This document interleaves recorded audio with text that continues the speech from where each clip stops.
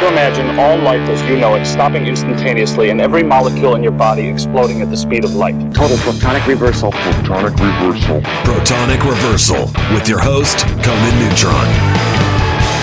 Broadcasting from a secret underground lair in Milwaukee, Wisconsin. A gigantic middle finger to everything that is rotten about music, rock and roll, and corporate power. The thing is, though, if you don't laugh, you're going to go on a killing spree with sharpened nails. Confidence of a hero or a fool. I wasn't exactly certain which. Could not be more professional. It's only one I choose to devote my life to. That's okay. It means something. It means something. And take that away. You know, that's my take on it. What's yours? Protonic reversal. That's like a science thing, right? That's right. It is a science thing. It is a science place. It is a scientific fact. We're all up in your face. It is time once again for the one, the only Protonic reversal. Welcome to it. And additionally, welcome to it. Tonight, special episode. A bucket list guest for me, actually, for this show. For Conan Neutron's Protonic reversal. Mr. Damon Shea. Don Caballero needs no introduction as far as I'm concerned. Bellini as well. And that's another great band. Hey, there's not much to say. If you know, you know. You're probably here. You probably know. Let's just do this spiel that I'm trying to get down. First, for the newcomers and the oldcomers, sure, alike. Welcome to Conan Neutron's Protonic reversal. I'm your host, Conan Neutron. I am a rock and roll lifer who has toured and recorded for over 22 years. Most known for the band Conan Neutron and the Secret Friends. Music is a huge part of my life, and I use the format of this very long-running podcast to talk about music with musicians whose work I enjoy and respect. Folks that may or may not be household names, but do something very special. This is episode 296. If this is your first time listening to the show, all the archives are at protonicreversal.com and are always free. No ads, no sponsors. No kidding. And if you'd like to support the show and get episodes sooner, you can give $1 a month to patreon.com/protonicreversal. If you like the show or even just a single episode, please feel free to share it along, like, subscribe, or post a review. All of that helps people find the show, and it's just a darn nice thing to do. So yeah, Damon Shea, everybody. I'd like to give props to Dan Volohoff and Ash Pearson and the Don Caballero fan club for helping make this happen. So thanks, guys. I appreciate that.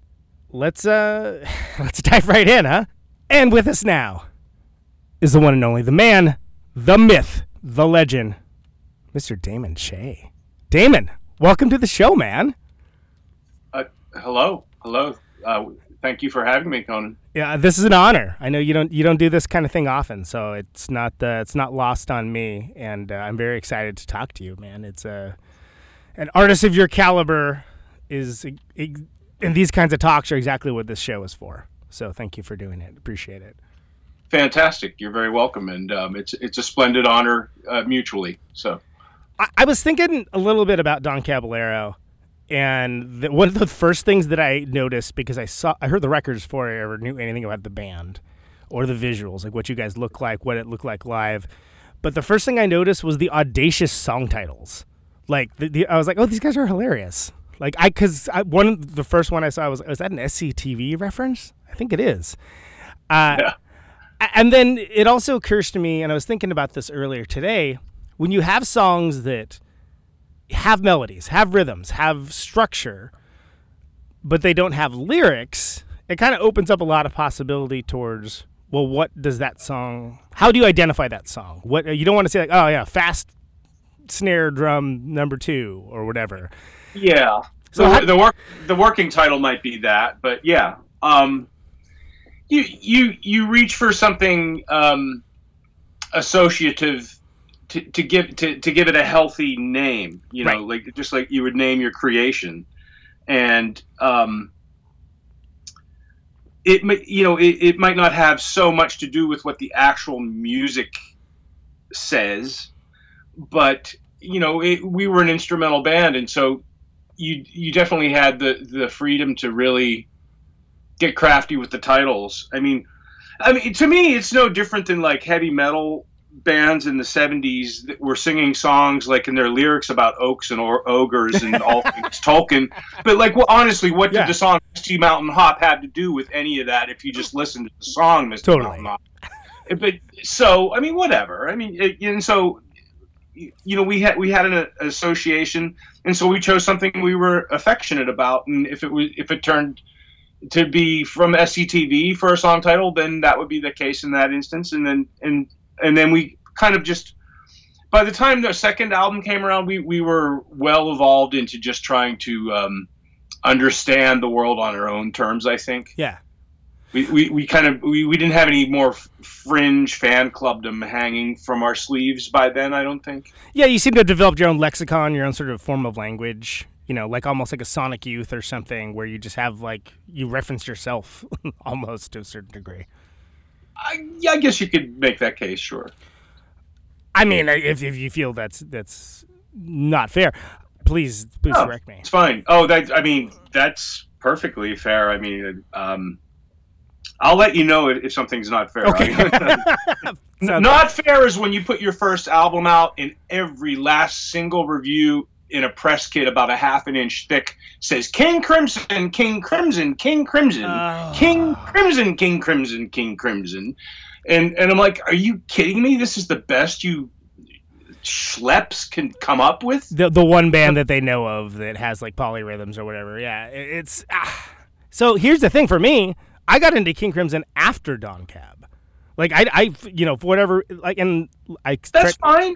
I try to explain to like younger listeners that it didn't used to be like it is now, that you could just like 2 clicks and like listen to everything in the known universe from all time. So my first thought of was King Crimson, and I was like, oh yeah, okay, I guess I could see that. This is different though, because I think there's a furiosity, not always, but a furiosity to Dawn Cab that hits completely different. It's just that like there's not a lexicon for prog. That's probably true, unfortunately. And I might add, I don't have any beef with King Crimson. I had a beef with journalists around the time we put our first album out. I couldn't believe that that's all they could come up with on their noodles, is to rant about King Crimson long enough for the egg timer to run out and them to say, job done, I wrote my review for this record. Yeah, I hit the word count. Yeah, exactly. But I mean... you definitely transcended that for sure, but I think it is. I've seen that with other bands too, where people hear like some audio signature or some thing that reminds them of like one other thing, and they get stuck. They get stuck on that, and there ought to be like a name for that, and it's probably in German, if so. But I've seen it more than once, and I feel like. To me, it feels like you guys transcended that like fairly quickly. That first record. So we're talking about For Respect, right? That's the first one, if I remember correctly. That's the one I meant. Yeah. And which is got that great. I love the cover is great with the hound and the there was like it's like old school wheelchair. Right. Yeah. What's the story behind that album cover?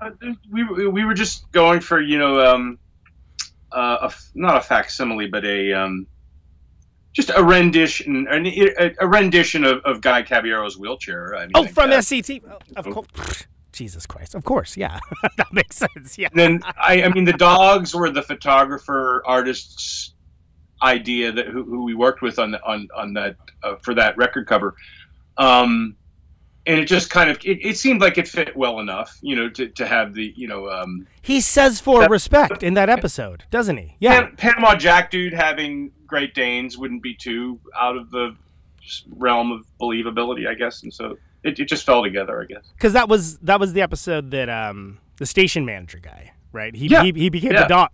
It's been too long since I've seen that show, but I used to know that, and I just. Oh yeah, watch them all again. They're fantastic.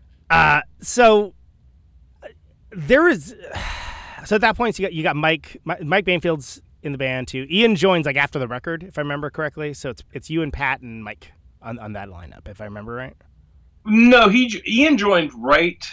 I'm going to say about a month before we were rolling tape on that record, and so he had like a few weekends of shows under his belt, and he just kind of came in slam dunking at the last minute and just to give it extra ehad power or oompha or whatever you would say. Sure. So Ian might not have had that much to do with that record, but he really did garnish it up in strength, in soul, character, robustness, etc. But we were a three-piece playing most of those songs for quite a while before the album was recorded, and so that's kind of the history of it all. It outlined it the best I could there. Sure, and the core of that. I mean, it's a very there's an excitement to it. There's like a very raw energy that, I mean, it's not really like anything I can think of at the time. Like when I heard that, it kind of knocked my socks off, to put it bluntly. Did you have anything you were kind of going for other than like, let's make something cool at the time? I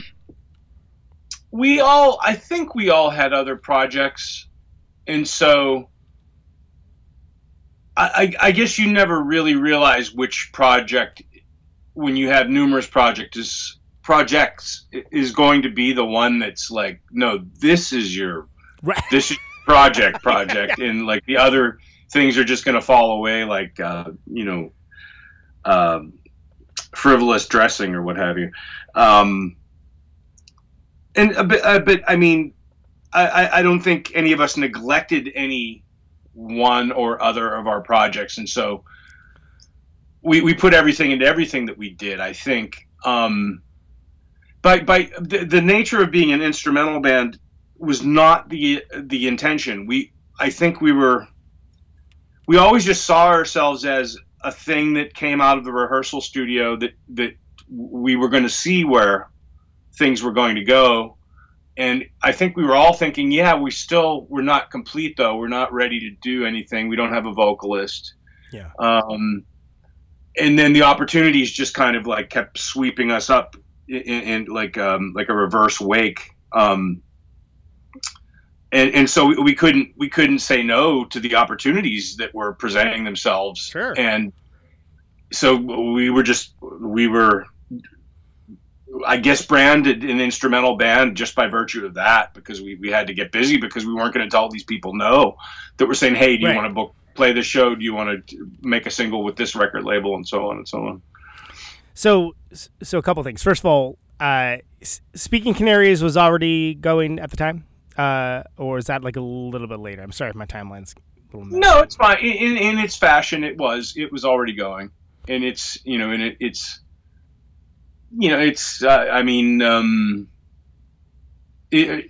was well past the pre-stage, I guess. Sure. Of a project. So yes, it was going. I think. I mean, in 1992, I was in two bands. I can't remember. Ian was in a band called Rocco Rocco. Mike might not have been with any other project that I can remember. And then Pat Morris was in the Northern Bushmen. So we, for the most part, most of us all had different loaves in the oven, if you will, or irons in the fire, or however you say. Yeah, I didn't. As long as there's heat involved, that's the important thing. Yeah. Okay. Well, here's the reason why I kind of, it sounds like a deviation, but because that's your guitar, you shred guitar on Speaking Canaries, and drums for Don Cab. Which did you actually start with? Definitely drums. Yeah, definitely drums. I mean, when I was a kid, I was banging on anything that a pencil could make contact with. Probably before I realized that like there's a school band and you could actually play a real trap set in it and so on. I gravitated towards percussion just from a way earlier stage than. Well, it was a more in-depth study of music that got me to the point where I was like realizing the guitar was something else I could be very interested in, and discover as a creative outlet. So, but it did come way after. I mean, percussion was my formal musical background first in line. Was there any one thing that kind of made you want to start banging on things? All my life I've heard the worn out motif of, it's so cool I'm a drummer because I'd be in jail or something if I, had that same aggression out on, who knows what. I never felt that way. I was more fascinated with being able to master rhythm in a way that pleased me, in a way that I thought was rather intricate and, impressed me, that the rabbit hole continued down and kept going and taking these curves and going these different places. It was never an aggression thing with me. It was a fascination with rhythm. For sure. I would definitely distinguish that. I was not one of those take out your punching bag aggression on your drum kit. That was never my thing ever. Would you like play along to songs and stuff, or were you kind of just in your own making your own orchestration? I would play along to the music I liked. Yeah. I mean, I would play along to like the first Two-Way Army record with like a telephone book, 2 drumsticks that I got from the drummer in my dad's band, and an upside down cracked cymbal that I would just sit, because you can sit an upside down cymbal on something without a cymbal stand and just, still get it to resonate. Yeah. And I mean, that was like my first kit. We're like sofa cushions, a telephone book, and an upside down cracked cymbal, and a pair of sticks that a drummer in my dad's band gave me. I love that. That's I mean, that's the truth. From inauspicious beginnings, right? I mean, it beat the pants off of any bogus like practice pad set that Remo would sell you for $79.99 or whatever, and those would sound horrible. And you could borrow those from your school if you really wanted to hit those so bad. So as long as mom doesn't need the phone book or something. Well, right. While you're playing. Sure. So getting back over to the timeline for Respect, it kind of seemed to me at the time that there was a bunch of bands sort of independent of each other in these different regions and operating in different types of music that all sort of were coming out as instrumental at the same time. And there wasn't really like anything tying those bands together other than, maybe some mutual respect or something. But it seemed like culturally, like, I don't know, something was allowed in the zeitgeist to like let that particular thing forward or something. And I want to know what your take on that is, because being someone that was in it rather than an outsider, did you feel that at all? Was that something that you noticed at the time? When you say other artists, do you mean like Calexico and Tortoise? Yeah, like exactly. That didn't sound anything like Don Cab, but just like we're also operating sans vocals. Or mostly sans vocals. I don't think it was like a new portal had opened up culturally for, any particular thread or genre or camp. Because, I mean, if anything, I would get frustrated after I'd been doing Don Cab for half a decade or more at the notion that, like, we were kind of floundering in, indie rock nightclub land, and it didn't look like we were ever going to get any bigger. And I would look at music history and say, well, geez, the Ventures actually had singles that charted. Yeah. And they were instrumental. So I don't think it was, to answer your question, I don't think it was like a new, what word did you use? Zeitgeist or, yeah, more than that. I overused that word. But. I don't think it was like any kind of brand new.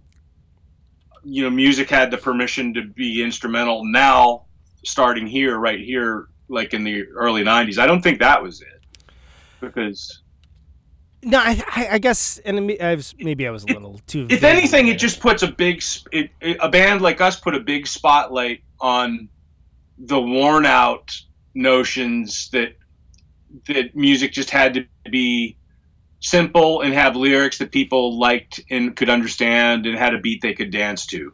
Right. I mean, instrumental music all by itself, challenges that notion. Just, by the song's 15 seconds to 30 seconds into it, and you realize there's no vocals. I mean, your fraternity bro or your sorority sis is probably gonna like tune it out or move along or hit next or whatever. But yeah, and I guess where I was going to that is it's not like there was some like a flare across the sky or something, but just that almost. Do you remember how there was like 2 asteroid movies in like 1 year and like 2 earthquake movies? Yeah. And nobody talked to each other about it. Nobody consulted with each other about it. It's kind of happened to like work out that way. I guess it's just, again, from an outsider, or maybe this is a perspective. I wasn't even playing music yet, but I was like, oh, there are all these interesting instrumental bands now. How cool. And it seems like that maybe just was a complete just like cosmically simultaneous versus there's a spy in each studio looking at the other studio, like to make sure the Joneses are keeping up properly with each other. Who's to say? I don't know. Cigar chomping record company executive with the dark sunglasses in the middle of the day. Yeah. Maybe somebody was spying on us and goes, "We're going to have to do something about this," and came up with their version of it on some other indie label. But I mean, we weren't looking to anyone else and sure. Thinking, man, we're going to have to start breaking those kind of eggs for the omelets we make now. This isn't going to work out, or we weren't thinking like that. I don't want to get too stuck on For Respect because you got a whole varied and cool discography I want to at least touch on. But I forgot about it. I was thinking of way down the line when answering your questions. Sure. No, and I appreciate that about you. I do want to. I mean, there's such a. Like the title track, the opening track of For Respect, like it's just such a skull crusher groove. Like it's just like utterly like relentless, and I love the idea of that being the first song on the first record. Sequencing is something I think about a lot. Was there ever any thought on sequencing or any second thoughts maybe? It's interesting you would mention that. Originally, we wanted Got a Mile, Got an Inch to be the opening track. Ooh. And For Respect to be the first song on side 2. And people at Touch and Go thought better of that and suggested to us, what would you think about For Respect being the opening track? Everyone really seems to like that the best, and thinks it's more impactful, and just flip it with the side 2 being the other track. And I think they were absolutely right. And I'm glad we didn't pull some like artist tiff and say, no, absolutely not. And because I think they were perfectly correct, and with that being the better choice. Stamp feet and no, we're artists, damn it. Yeah, yeah. So to answer that question, that's absolutely how that went down. That's interesting because it would give the entire record a different feel almost. Well, there was another time when there were tracks on our 5th album, American Dawn. Was it the 5th? Yeah. There were some tracks that were in jeopardy of getting axed, and I was adamant about not taking place. And it turns out that when it came time for people to vote at the record label, what's the best track to throw on the sampler, it would have been songs that would have been axed if I hadn't have been adamant about that track not being axed, and that's the one that everyone liked enough to be the song on the sampler. So. Wow. Well, that's just another example of how that cookie can crumble. Yeah, absolutely. Well, and that's it's funny how that goes, because sometimes what hindsight is 20/20, right? But like when something is new and hasn't had time to percolate for people, sometimes like it can get like, oh, what, that's fine. You go back. The ultimate takeaway is artists aren't right about everything, and record labels aren't right about everything. They're both partially correct, and you have to navigate the terrain, and hopefully you'll end up with the best results. Sure. When everybody puts their heads together. So last thing with For Respect. So is there anything else that about recording that or anything along those lines? Anything leap out at you? And the only reason I am kind of hyper focused on that is I feel like Don Cab is a band that is kind of shrouded in mystery to a certain degree. Good. And there's nothing wrong with that. But if there's anything you'd like to share with the fans, I think that's that would be nice with that record. For Respect, yeah, I could share some things. I mean, when I just said good, I was meaning how awesome it was in the early 80s that, like, if you were a fan of a band like Joy Division, you were like so completely isolated, cut off, had no idea where they even came from, was closer going to be their last record. You hadn't even heard that the singer had committed suicide yet, and it was just so mysterious. And now, if you Google search best albums 1980, they're throwing Joy Division closer up there, like it's always been as big as the Grateful Dead or something. Like, I mean, it's like that would be nice, and it gives me hope. It gives me hope. Maybe somebody can Google search, a 90s record someday, and Don Cab 2 is going to be getting smacked up there above, Four Non Blondes or whoever else it was, in those years. But at the time when it came time to record Don Cab 2. Corey at Touch and Go was really he was kind of stunned that we didn't want to make another record with Albini, and he said, "Oh, really? I think that your work that you did together on For Respect was some of the best stuff he's done in years, and I thought it came together so nice. I'm really surprised you don't want to make your second record with him."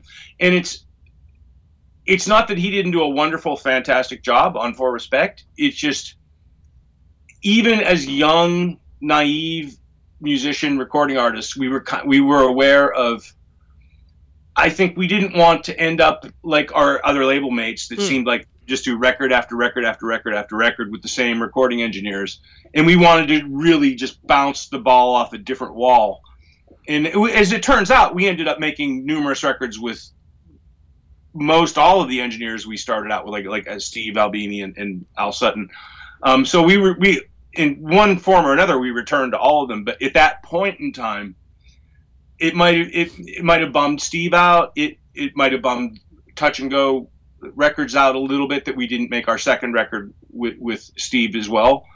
And that's just a little interesting history behind that. I was actually going to ask about that, so you kind of. Okay, you got ahead of me with that one, and I like it, and it's that is something that especially I think in the 90s, there was a lot of great bands that, like, if they found a partnership that they liked and they just kind of stuck with it. It doesn't mean that they just made the same record over and over again, but they kind of just worked with the same people either throughout the entire duration of the band or maybe not for the major label record or whatever, and it is. I think there's something to be said for changing the situation to help growth as well. Yeah, it happened that way. And there's something to be. I mean, look, Steve Albini is also one of the greatest engineers in the world too. So it's like, surely. No harm, no foul. Exactly. Yeah. There's worse things than to work with geniuses, right? So anyway, but so then going to Don Cab 2, which, by the way. Speaking personally, Titan at Don Cab 2, chef's kiss, because I'm a big fan of like the Zeppelin 2, Zeppelin 3, Zeppelin 4. That concept. The classic rock, doing just the number or even like Roman numeral or whatever. And when I saw that come out, I was absolutely delighted. Not just there was a new Don Cab record, but it was called Don Caballero too, because I thought that was deeply hilarious and fitting with the band's motifs. Longer record, a lot of material on that one. That's and longer record. But I think there's only like 8 songs or something, right? It's a couple of them are just like epics. It wasn't a conscious choice to make it longer than your standard 40 minutes or so full length. I guess we were so preoccupied with the focus on the musical content that we lost track of, like, the fact that it was these 8 pieces were turning into a double album or longer.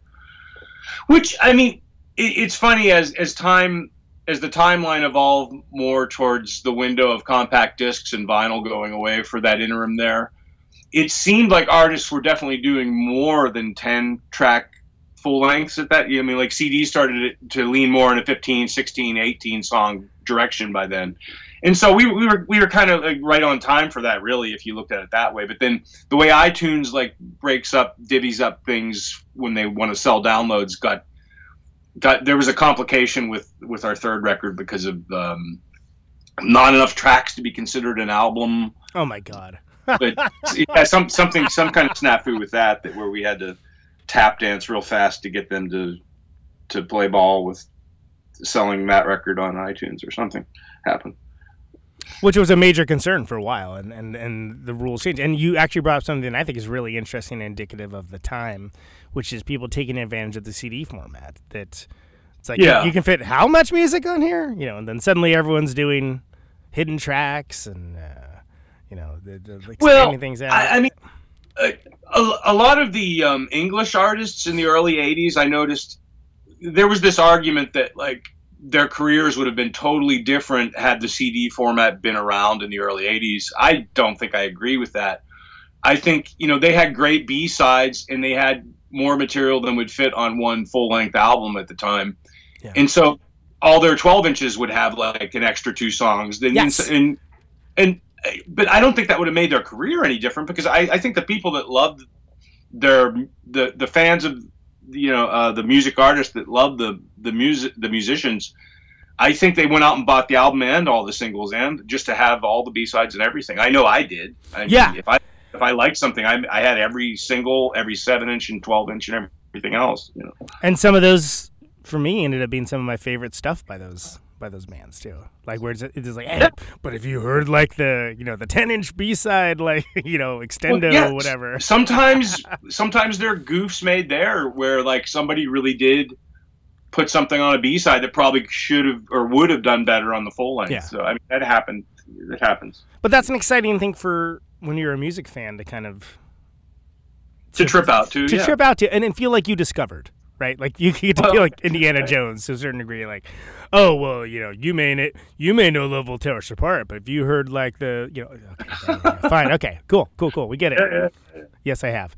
Yeah, give yourself some credit, for your artist's the artists that you're a fan of's accomplishment. Yeah, that's great. Yeah, which I mean, it's a different sort of ethos, but I think it's something that. It's always notable when a band kind of is aware of that. Like whatever. It's gonna be like a weird analogy. Yo La Tengo's a good example of that. They're fucking record nerds, right? And like they behave and release their records as such. And any I mean, like, look at those early Shellac 7-inches, right? People get to geek out on those, and it's like, oh well, I have the one that's. Turd brown, and it's okay, great, okay, cool, right on, good for you. That's awesome. It's for the people that it's for, and that's wonderful. That's a beautiful thing. And you don't, if that's not your thing, that's fine. You don't have to go hunting around for it, but it's there for you if you want to go hunt crates or Discogs or I don't know what people even do. But there's a story behind those first 2 Shellac 7-inches. I think at the time, Touch and Go Records were like, well, yeah, that's going to be very labor intensive, and they were like, yeah, so what? And the label was like, well, we don't, we're not going to. I mean, our employees have better things to do with our time. We're not going to have them sit around and do.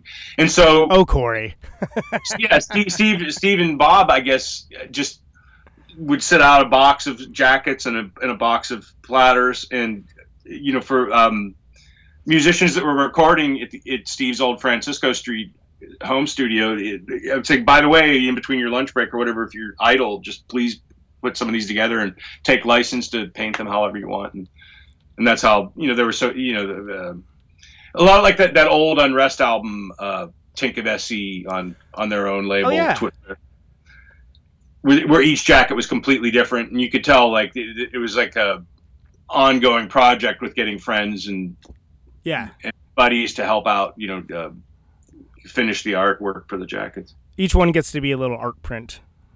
Yeah. In and of itself, which is, I don't know. I love this stuff. I think that's so great. Yeah, it's totally rad. Exhausting and great. Okay. So, but I'm sorry. Back to Don Cab 2 though. Like, so you got some longer compositions in there. Yeah. There's, you're really, there's some stuff that's very, I think the term gets thrown a lot, hypnotic almost. Okay. Record. In a good way. Like there was some hypnosis going on, sure. Non-criminal hypnosis, for sure. Yeah. Okay, so the song titles on there, you have Tokyo on there, Cold Knees. There was some, like, I remember there being some kind of, like, weird confusion with, like, the titles. Like, there's a song named something different on the website. It's up, like, it kind of, there was a lot of, around that record, it seemed like to me at the time, because that was like 95, if I remember right, because I worked at a record store when that came out. Yeah. And you had it divided into sections and almost like movements within the booklet, if I remember correctly. And it's been I haven't looked at it. This is like, yeah. I remember how many years have been. I got it back behind this studio wall in my CD box. But were you starting to think about things in terms of that? And I think about that too because you also have like you reference it a little bit like in like American Dawn and whatnot, like breaking things up into movements, like stuff like that. Because how you got to figure out where the song ends, where it begins, if it goes a certain place, if it goes a certain length. How are you breaking it up that way? And again, Ian's full on composing all this stuff with you now. Mike's still in. Matt's on bass. Yeah. At this point, right? Mm-hmm. So when you're composing things, are you starting to think of things like a composer, like a Glass or Penderecki or whatever, or is it still just more coming from a band perspective? It's possible we were, but I think it was probably so in our own language or in our own frame of reference. We might not have been precisely aware of that growth, if that growth was in fact taking place. I think it was still like, I mean, by hook or by crook, from where at least my vantage point, it was, I was treating it still like, it was like a rock song, right. Ultimately. And then, there's all kinds of places that can go, and there have been many pieces of rock music that gets like the breakdown and the 1, 2, 3 Roman numeral 4 to itemize each, like the movements you're talking about. But if we did have movements that were it was that obvious, I think in our own minds, we were just literally taking everything. I mean, most of those Don Cab 2 songs are all pretty linear anyhow. They're all pretty A, B, C, D, E, F, G, H, I want to quit now? Yeah, sure, that's the song. It wasn't very verse chorus anymore. Like, the first album, I remember, I think it was Preston from Mule. Or P.W. Long later down the road. He was like, I don't understand why you're an instrumental band, because I can hear vocals when I listen to your record. And I'm like, but I don't think he could have said that about Don Cab 2, though. He was saying that about the first album. The first record, sure. Yeah. Well, and what's in the liner notes? It's like, Don Caballero is not jazz. Don Caballero is free from solos. right? I think that was some You know, middle internets. See, that went back and forth too, and I can't remember who wrote which. I mean, because sometimes someone would call me and say, "Hey, could you write a bio?" And I would, and they go, "You know what? It's not going to work. We're sorry." And then they'd ask somebody else, and then that. So it from album to album. Like I think Ian wrote the bio for What Burns. I think Ian wrote the bio. Yeah, and I can't remember if I wrote the bio or not for Don Cab 2. I can't remember. Nice. I genuinely cannot remember. But what you're asking? What about the bio? What? Well, just like there was already refresh me. I've already lost my trail. No, because it almost seems like there was both an attempt at sort of commentary on myth making, but then by the same token, like a solid like embrace of defining your own world. And doing so in a way that it kind of gives a statement of intent, but also sort of who cares about this? I mean, like, what is it? Yeah, that's one that's faux-ass nonsense, right? If I remember correctly. Yes. Like putting some faux-ass nonsense into for people to maybe attempt to sift through, but then also being serious. I think from that sounds like one Ian might have wrote then. But now you've got me thinking there might have been different headers. There might have been like one for like the mail order catalog versus one for the press kit. And now I'm getting fuzzy on who wrote what. Because I felt like I would write one and then Ian would write one. I would write one, then Ian would write one, and then.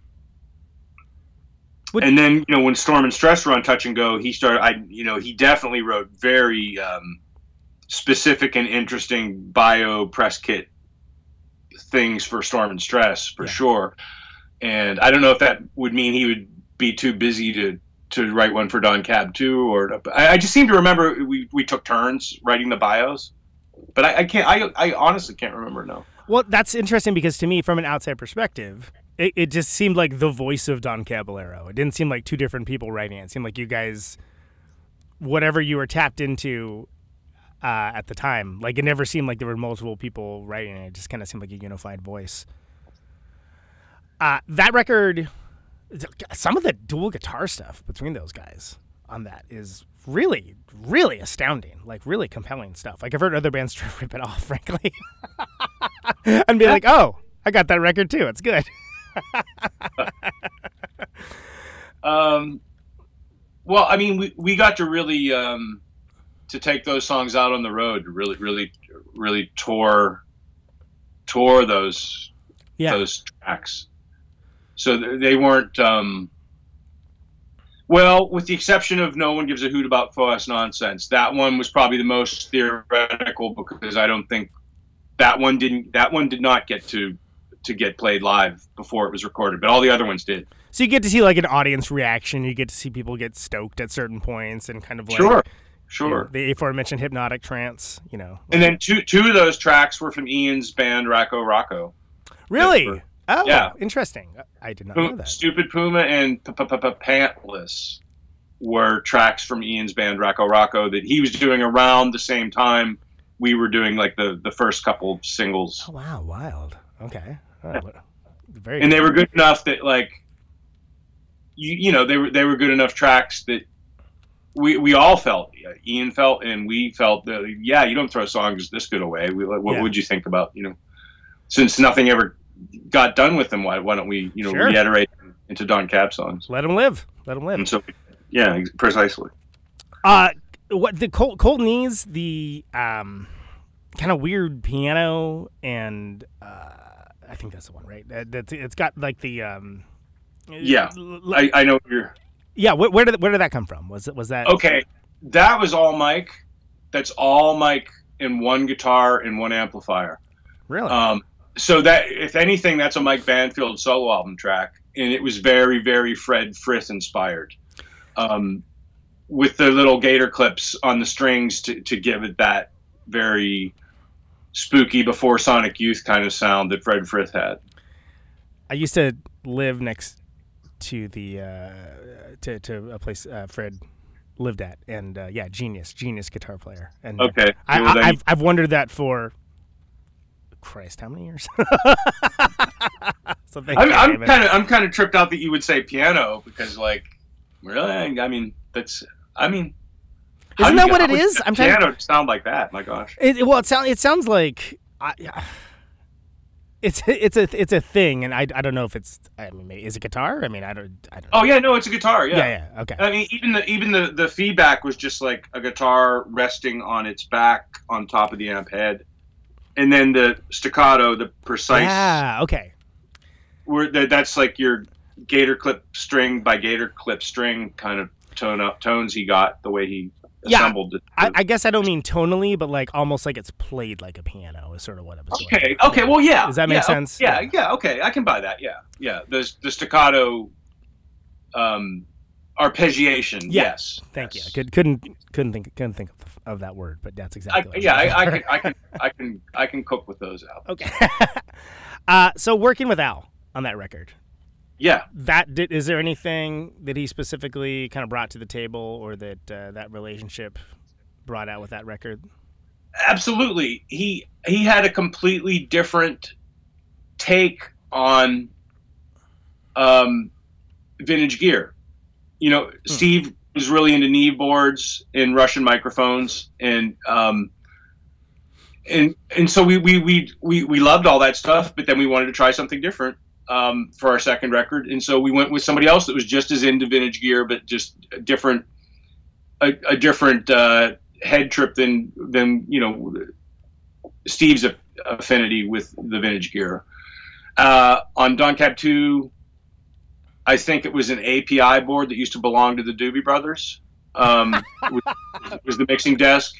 Where Awesome. For Respect was used to belong to Carly Simon, and that's the one Steve had in his home studio, his Neve board, his first Neve board, that I think is still in his number 2 room at Electrical Audio now. I could be wrong about that. But I think you're right. I believe you're right. Yeah.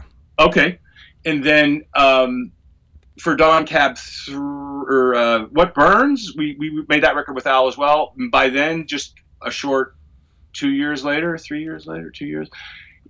He didn't even have the API board in White Room Studios anymore. He had a Helios board that used to belong to Led Zeppelin, or maybe it might have been Supertramp. Or maybe, you know what?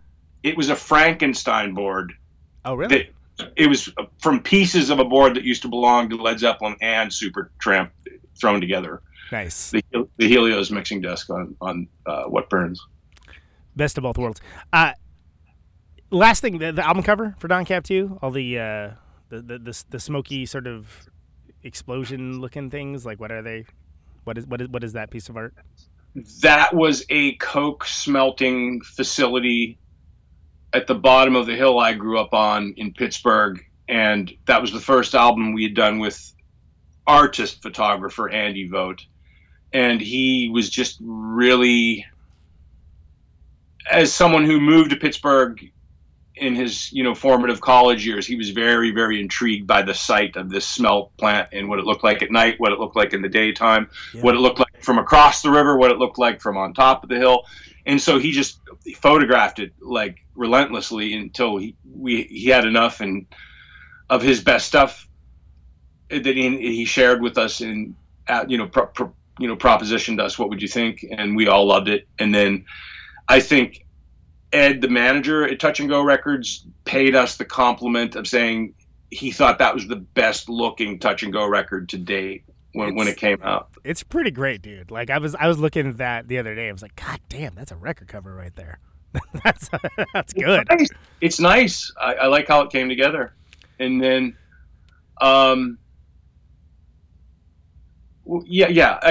was gonna say something about someone I thought that might have.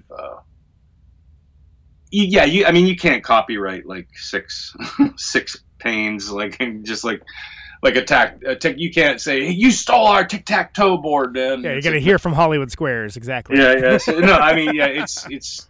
Thank you. I'll take the compliment and leave it at that. Okay, so next up, What Burns Never Returns. Yeah. And by the way, talking about iconic album cover, that one blows me away too. That like, Jesus, dude. Yeah, Andy was really, he was on top of his game for sure. And so, to this day, so many people ask me, "What is that cover? What I can't. How did they do?" And I'm like, because I know. I guess I'm spoiled, but it's like it's a stairwell of an apartment complex, but at night you can't see the apartment building, and then it's very foggy and very hazy, and it was such a beautiful image. We weren't concerned anymore with like how the rabbit actually came out of the hat or anything. Like it was just, we were just engrossed with the image and at that point. And then Ian even named the song "Slice Where You Live Like Pie" to sort of imply that like that house will easily now be disassembled via some ginormous light bar slice mechanism coming through your neighborhood if you live there. And I like that too. I thought that was a great song title to match the cover art. But to this day, people are like, "What does that mean? Slice where you live like pie?" And how did you get that light to float in the sky? And everybody's like, wow. I mean,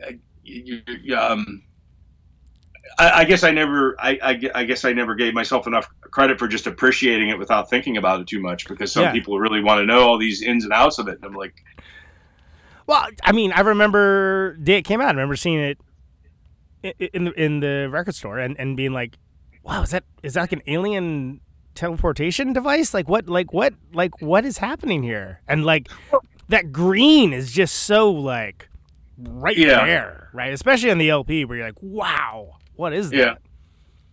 Well, I mean, if the record store was being kind to our new release at the time it was a new release, there was an accompanying poster that was a little bit more revealing of the structure and the stairwell and so forth, so that you could see how the rabbit came out of the hat kind of stuff. Sure. How the trick was done. And I had it. Yep, I remember. But I mean, not necessarily every record store got their posters, maybe not necessarily every record store displayed them, so it's hard to say. But so I mean, yeah, I had to give a shout out to that record cover because that's thank you. Thank you. To this day, like when I think of Andy too, if you're able to. I would love to.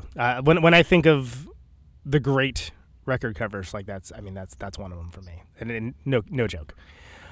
Aces, thank you. So What Burns? It's like about 2 years, right between there, two and change maybe. Yeah. Pat's back. That's true. Yes.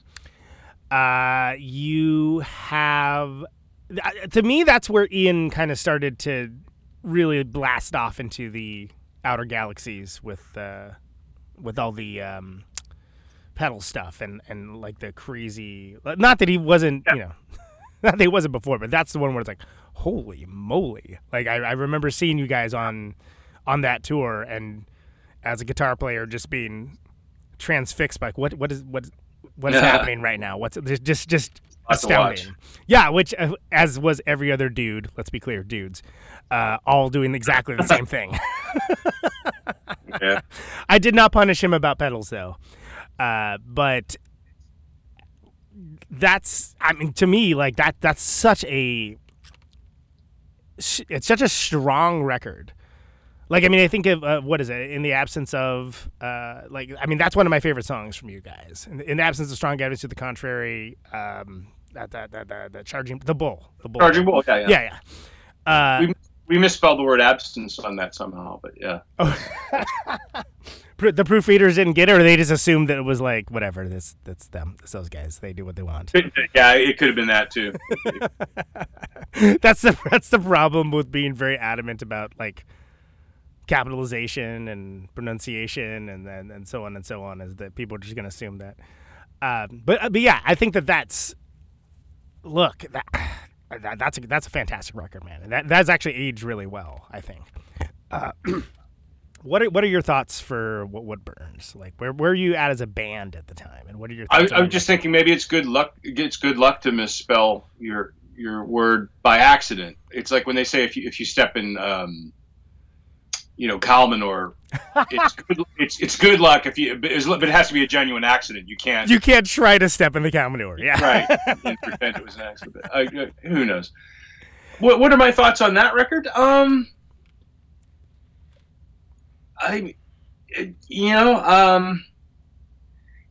We had most of the rehearsals for that record took place pretty late at night. I would say from about like 9 p.m. to midnight, which was kind of interesting. And I mean, when you're young, you can, you have you have a vitality and a spunk about you that you definitely lose as time goes by. But like, I remember like all the rehearsals for that record, I would go out and have dinner around 1 a.m. every night the whole time we rehearsed for that record. Which when I think about that now, it's like I couldn't do any of that, Right. That is a young man's game. Yeah. How can you eat at 1 a.m? That's just that's just so. I mean, you can, but oof. It's like life on another planet now. But that's just one example of a behavior I so happen to remember that they just all of the elements that must have came together to make it all happen. I feel like that's a band hitting really hard at the time too. Like I think like all like the crazy interlocking, interweaving guitar stuff. The compositions are very strong. It echoes some of what happened before, but like you're building into something that I think you really hammered home more so later in American Dawn. But like it's a notable it's a transitional record, but an iconic one, I think. I remember Bruce Adams I mentioned people that wrote record reviews I thought were unfair, but Bruce Adams, I remember at the time when that was a new record, he wrote a record review. He used to be a Touch and Go back in the late 80s, but I think he had moved on by the time we were signed to Touch and Go. But he had Cranky Records, and then he had Zine. Cranky, yeah. When What Burns came out, he wrote us a very, very nice record review, and it kind of wrapped it up plain and simple. I don't think there's anybody else out there right now that can claim the level of originality that we had finally achieved by that record. I mean, it was completely our own concoction, and there was no way anybody else was going to be able to pour anything into their punch bowl that was going to be the same beverage as what we were, serving up. And it was a very nice record review. I mean, that had to feel good, right? I mean, it did, and it made up for all the, the King Crimson comparisons. Exactly. Robert Fripp, who? Exactly. Yeah. But I mean, you mentioned Slice Where You Live Like Pie, which, by the way, that's the one that there's like on the singles collection. There's like a kind of they're split up. Is that the one I'm thinking of? Yeah. No, it's the other one. It's the one right after that. American Dawn, or no? There's the one you have on Singles Breaking Up, where it's like 2 songs. No, it's a Room Temperature. It's Room Temperature, where it's like there's 2. Oh yeah. That was a single. Okay, that ended up with a somewhat different version. Ended up being exactly on the album. Yeah. Right. God, that was a long way to go for that. Sorry. Hey, I mean, you can edit it out. No, I mean, it's at least look. This show is what it is. Half of it is me trying to remembering stuff from 20 years ago. So, okay. But did you? Which one came first? Were those individual? Oh yeah, the single. If anything, the single. Trey Dog's Acid and Room Temperature Lounge. Yes, because it's Room Temperature Sweet. It's Sweet on the record. That's right. Yes, I remember this now. Yeah. And it's Lounge on the single. If anything, they were like the demo versions, and then the ones on the album were the more mature versions, I think. Right. Unless you see it through a different lens in reverse, maybe that you think the demo version was more mature. And there were other groups. at the time that had two of the really good songs from Jesus Lizard Liar were I think there were demo versions from Idful Studios they did of those songs before they ended up on the third album. Yeah. I can't but they remember got names. released. There was a 7-inch of them, Yeah, and there was But then I think the better versions ended up being the ones on the album. Yes, that Steve recorded that album too. Absolutely. So with Wet Burns, like how strong were the opinions in the room for like how the songs were arranged at that point? Did you say reached? Yeah. How did you reach consensus for arrangement for those ones? Was that something? Were these tour tested at the time? Were they? Yeah, to an extent. No, let me think about that. No, because that was the record. That was our like our mid '90s comeback record in a way, or late '90s comeback record. So, I don't think those songs got to be as road tested. Let me think about this. Yeah, not really. No, not really. And so, I mean, you would just kind of have to look around the room, and if like all frowns were erased, I think you check the box that we got this one almost put together here, I guess. Yeah, because we didn't do any touring for that record until it came out, and it was only about a 2-week tour, I think. And then in the fall, we did a big 6-week tour, and then we did a big European tour later in the winter for that one. I'm trying to remember which of those I saw of you guys, but if I remember right, I think that was Eladio Balaco and Dianoga, if I remember correctly, in San Francisco. But I can't remember if it was that or American Dawn. So, which is a very different time period. A lot of shows with Dianoga for American Dawn. I'm thinking maybe it's probably American Dawn. Yeah. Actually, you know what? It definitely was, because I remember Ian had the 2 Kai head rushes going. I remember that specifically. Yeah. Thank you, everyone. Yeah, that's the show I was at. Glad we sorted that out. Hey. But I mean, I did see that tour, and it was. I mean, you guys were like that. That was a pretty no nonsense tour. Like you guys were like hitting it on all cylinders for that one. Did you? What was again? People had taken a break, right? So yeah. Did you feel the stuff feel good in the band at that point? Yeah. I mean, we I'm pretty sure everyone had a sense of we were, definitely doing something worthwhile that, contributed to making the landscape a more pleasant place, wherever you could cue our music up to be listened to. It didn't feel like we were engaged enough with just making the music and going out and playing it to the extent that we weren't thinking too much about we weren't evaluating the results. Sure. We were enjoying it enough just to simply enjoy it for its sake at that point, I think. And how do you feel about, you worked with Al again on that. Do you think that's the record turned out the way that you originally were envisioning, or did it kind of take on its own life? Well, I mean, we knew we were going back to White Room again. And so here's what we did on that record that was different. We made sure we had an extra couple, 2 or 3 extra 24-track reels. Just at the ready, just ready to go.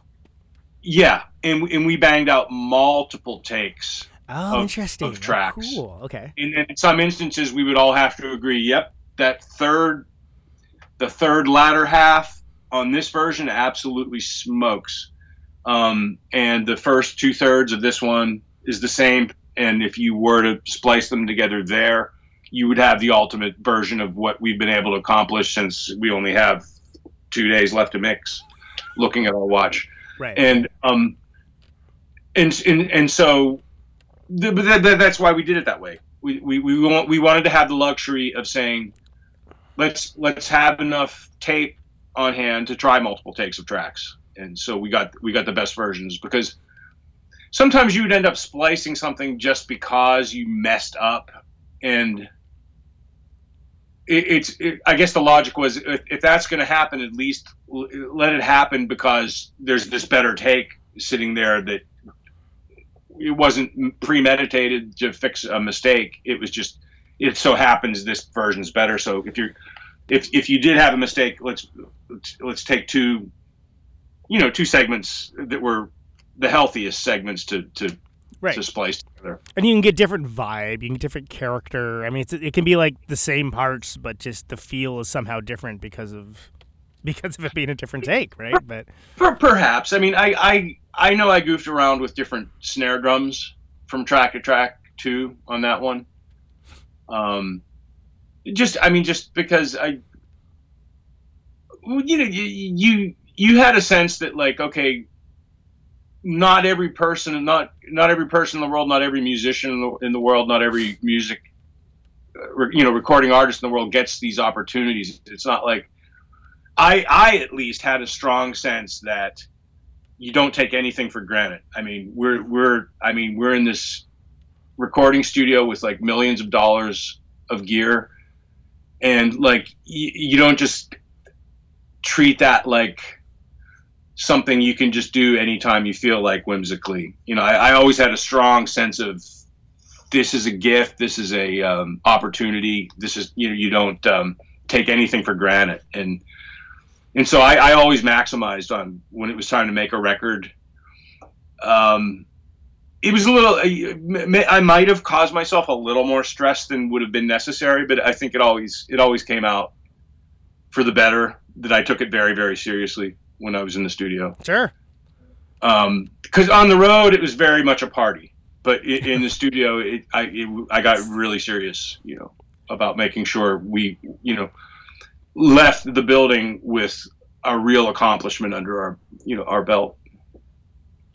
Well, and it shows, I mean, I think that deliberation and the care and attention to detail for that shows on the recordings.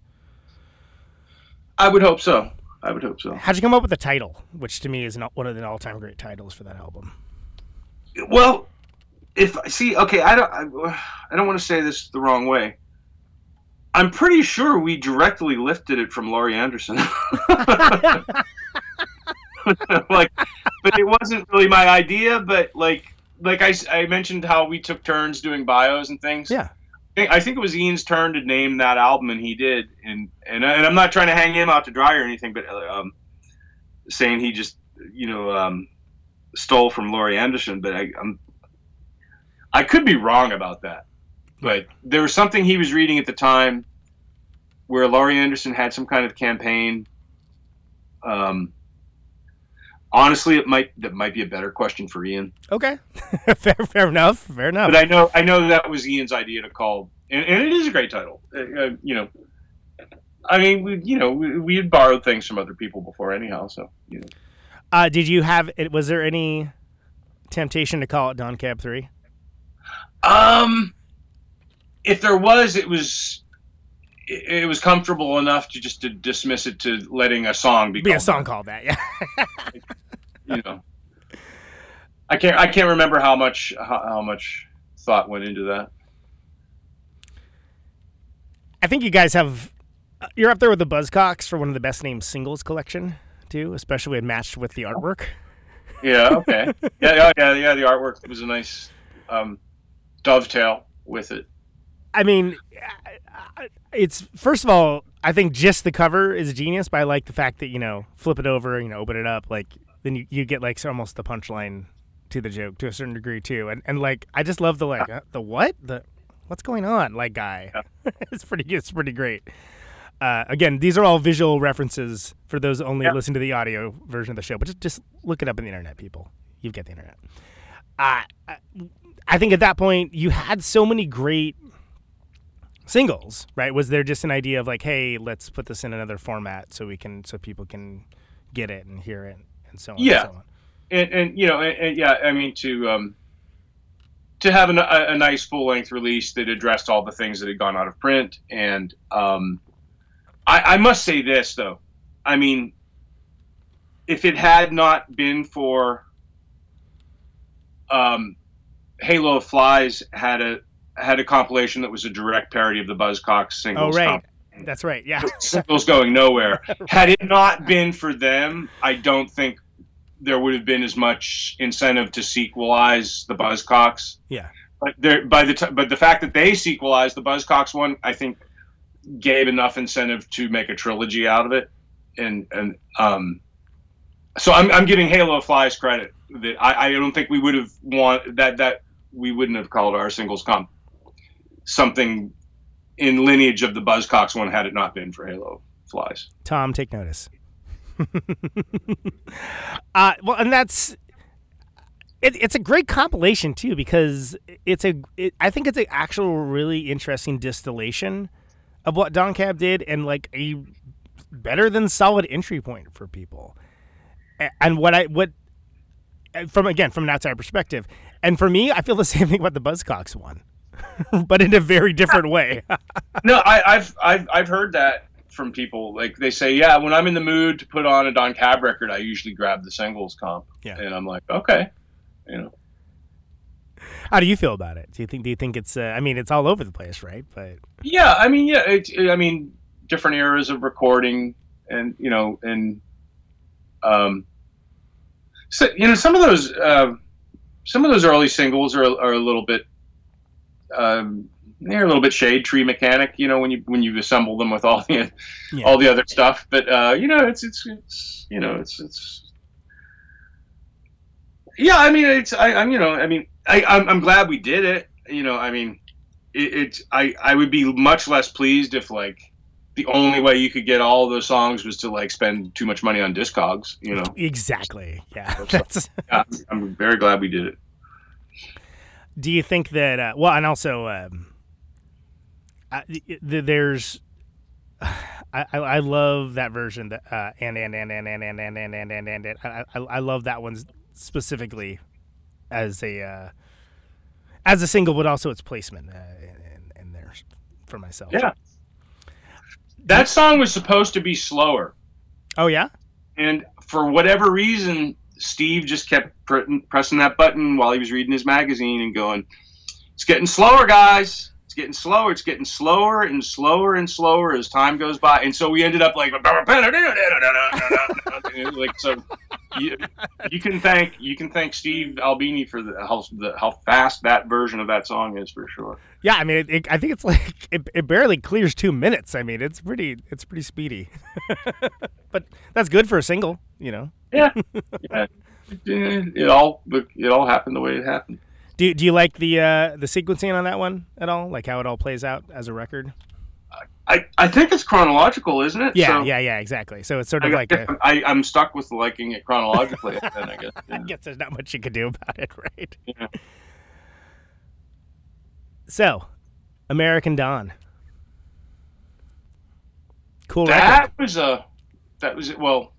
Not to interrupt you before you even ask a question, but yeah, that was a different kind of pineapple for us. But ask what you were going to ask. Well, we referenced it earlier, and for me, that's very much that's a sea change record to a certain degree, where there's a vibe to it that is not there on the other records, and by the same token, there's a different degree of melodicism displayed there that has to do with, relaxed is the wrong word, but it has a quiet authority to it. Okay, I like that.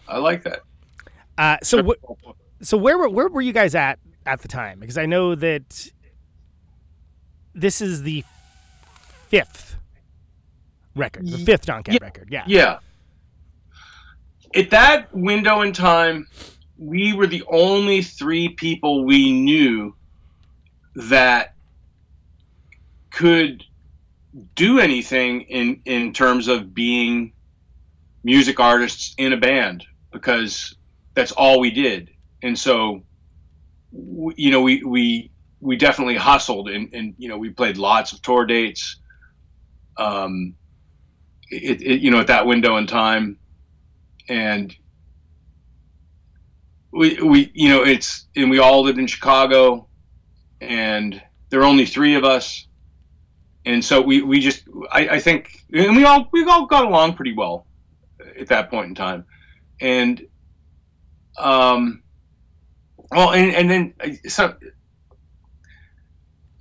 something about like in the window of when we actually made the record, that's when things started to get a little bit negative and deteriorate, I think. But like up until actually recording that record, like writing all those songs and touring, playing lots of shows with Dianoga, who are great, by the way. I love that band. Oh, yeah, absolutely. So good. I'll never forget, the times we, toured with them. We got along pretty good, writing all that stuff, and those songs had to really come together live too, because when we left the rehearsal space with like all of those American Dawn songs for the first time and hit the road for like a lengthy tour, those first couple shows, I think it might have been like in St. Louis and places like that, they must have been like really harebrained and off the wall. It's audacious. We pulled it together and got it in the pocket though, and then and then by the time we were playing like 6-week tours with the Champs, I mean, those songs were just rip and roar and ready to be recorded. And that record was literally done piece by piece by piece by piece by piece. And there was a criticism that's like, the height of the music industry 101 technique. Like every Styx record has been made like that. There's nothing exciting about it. The most exciting thing about this music is that it can actually be played, and why don't we record it that way? And I guess I don't know what I could have done differently at the time. And I know Ian wasn't happy with it, or at least he expressed that in the immediate days, of it being a new record. Really? See, but I don't want to hang him out to dry. Don't take my words wrong. He may feel differently about it, and we all feel differently about things now than we did then. But what was my ultimate point was, it may have been a shame that we didn't actually get to make that record the way it was performed. Got it. Okay. And I apologize to everyone if there was anything I could have done differently to make that the case. But I think as it stands on its own, like to date, I think it's a very worthwhile part of our portfolio or repertoire or discography. And I mean, I'm not ashamed of it or anything. I think it's freaking awesome, dude. I mean, like most people do. When I first heard Peter Criss Jazz, I was like, oh, okay. And then my second thought is, how in the world are they going to do this live? Because it was down, because at that point you were a trio, right? And then I saw you, and I saw Ian with his wild tap dancing routine and all the gear, and I was like, oh my God, these crazy bastards did it. They did it. I mean, he conquered the situation with some over the top innovation. It frankly blew my mind. I was I was like, wow, okay. Well, you would think just by virtue of like neat little stomp boxes like a head rush pedal existing that everybody would have started doing that kind of thing, but nobody else did. Nobody had any interest in doing it. Yeah. We did it because we were trying to replace a guitar player that had left the band. And that's what exactly. So that's how it felt, is that like it was filling the space of where the other guitar would have been. By the way, I bought a head rush after seeing you guys play on that one. Although I didn't utilize it in the same capacity and fashion, but I know I'm not the only one that did. Again, lots of tone peepers. But it worked in the way that sometimes when a band you're used to kind of seeing it a certain way, and it loses a member. It's diminished in some capacity. There was no diminishment whatsoever. Is what I'm trying to say as a fan. Yeah, Aces. So, but I mean, then also these are audacious compositions, right? I mean, like again, Peter Chris Jazz, one of my favorite Don Cab songs, clears 10 minutes on the record. Like I mean, there's a lot. Yeah, we were so not even paying attention to that. Yeah, yeah. I mean, the loop Ian comes up with on his head rush pedal for that song is just so amazing. It just sounds so. It doesn't sound like it came from like human recorded music history. It sounds like it's from some other place. And so yeah. I mean, it's the last thing on anybody's mind was how long a track was going to be. Sure. Yeah. I mean, it's you're on Don Caballero time. It's what it seems like. Yeah. I mean, we had no sense of, well, we might be more rewarded if we were to operate within the realm of caring about the lengths of the pieces, but yeah, it never happened or occurred. And shocking to my own personal sensibilities at the time, I like the lack of it being aggressive too. Like I like that, again, the quiet authority, the assuredness of it. It was the exact right record, I think, for you guys to make at the time, and it was, in retrospect, quite bold. Yeah. You're making me wonder if I, was just trying to blend in with something else, because from where I was sitting, I felt like I was giving it a pretty good wallop, but. I could see it being. Well, you definitely didn't tippy tap your way through it. Don't get me wrong. Like, I mean, that's not what I mean. But it's. I know in my mind, I wasn't pleased with the direction all music seemed to be taking at that point in history, which was everybody seemed to be like trying to out mellow the MF out of everybody else. MF, I'm gonna out mellow your ass. I'm going to make a record so mellow, and like that seemed to be like the thing everybody was, just trying to out mellow everyone else. And I definitely was not on board for that, but I may have also been, I had to be willing to work with what was on the table. And if the compositions were leaning a little more in a direction of like, well, there's no need to freak out here because that's not what this expression's going for. And so by default, I might have performed a little more reservedly than the normal high octane first attitude that my playing had on previous records, perhaps. Now that you've got me thinking about it. Oh, no, sure. And these are the words that are coming out now that you've got me thinking about it. Because I think on first blush it seemed like, oh, they're trying something a little different, but it didn't seem like, hey, y'all, here's the easy listening record. I mean, to be clear, I don't want to misrepresent that at all. Like, it was very much, no, they're trying this, and it's going to blow your mind if you actually sink in and let it kind of wash over you almost in a different way. And then I also thought that the sets were like well balanced too. Like you got like some of the old rippers in there as well, and it didn't seem like it was like programmed weirdly or jarring. It all fit very nicely.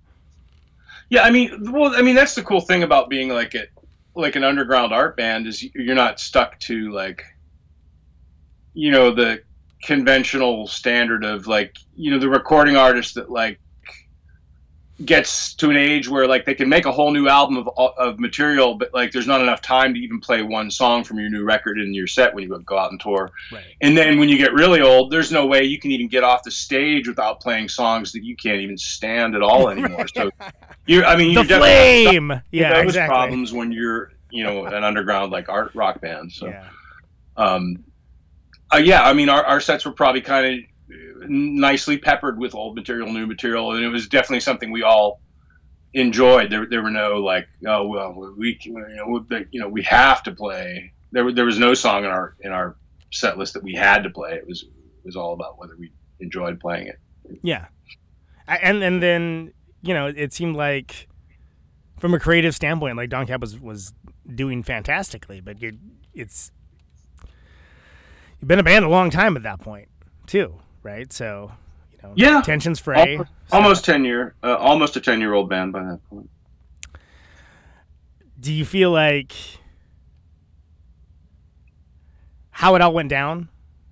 Do you feel like that's something that was due to just the stress and exhaustion? Was it just people growing in different ways? I mean, there's definitely a laundry list of things I could have done much more gracefully. That's just me personally. But I mean, it's all water under the bridge now. I mean, all we can do is just, apologize for anything that was, horrendously bad, and just, accept the history for what it is, it's still, on our, if you magnify us on our worst day, we still would have, better days than many, many other, music groups that ever existed. So,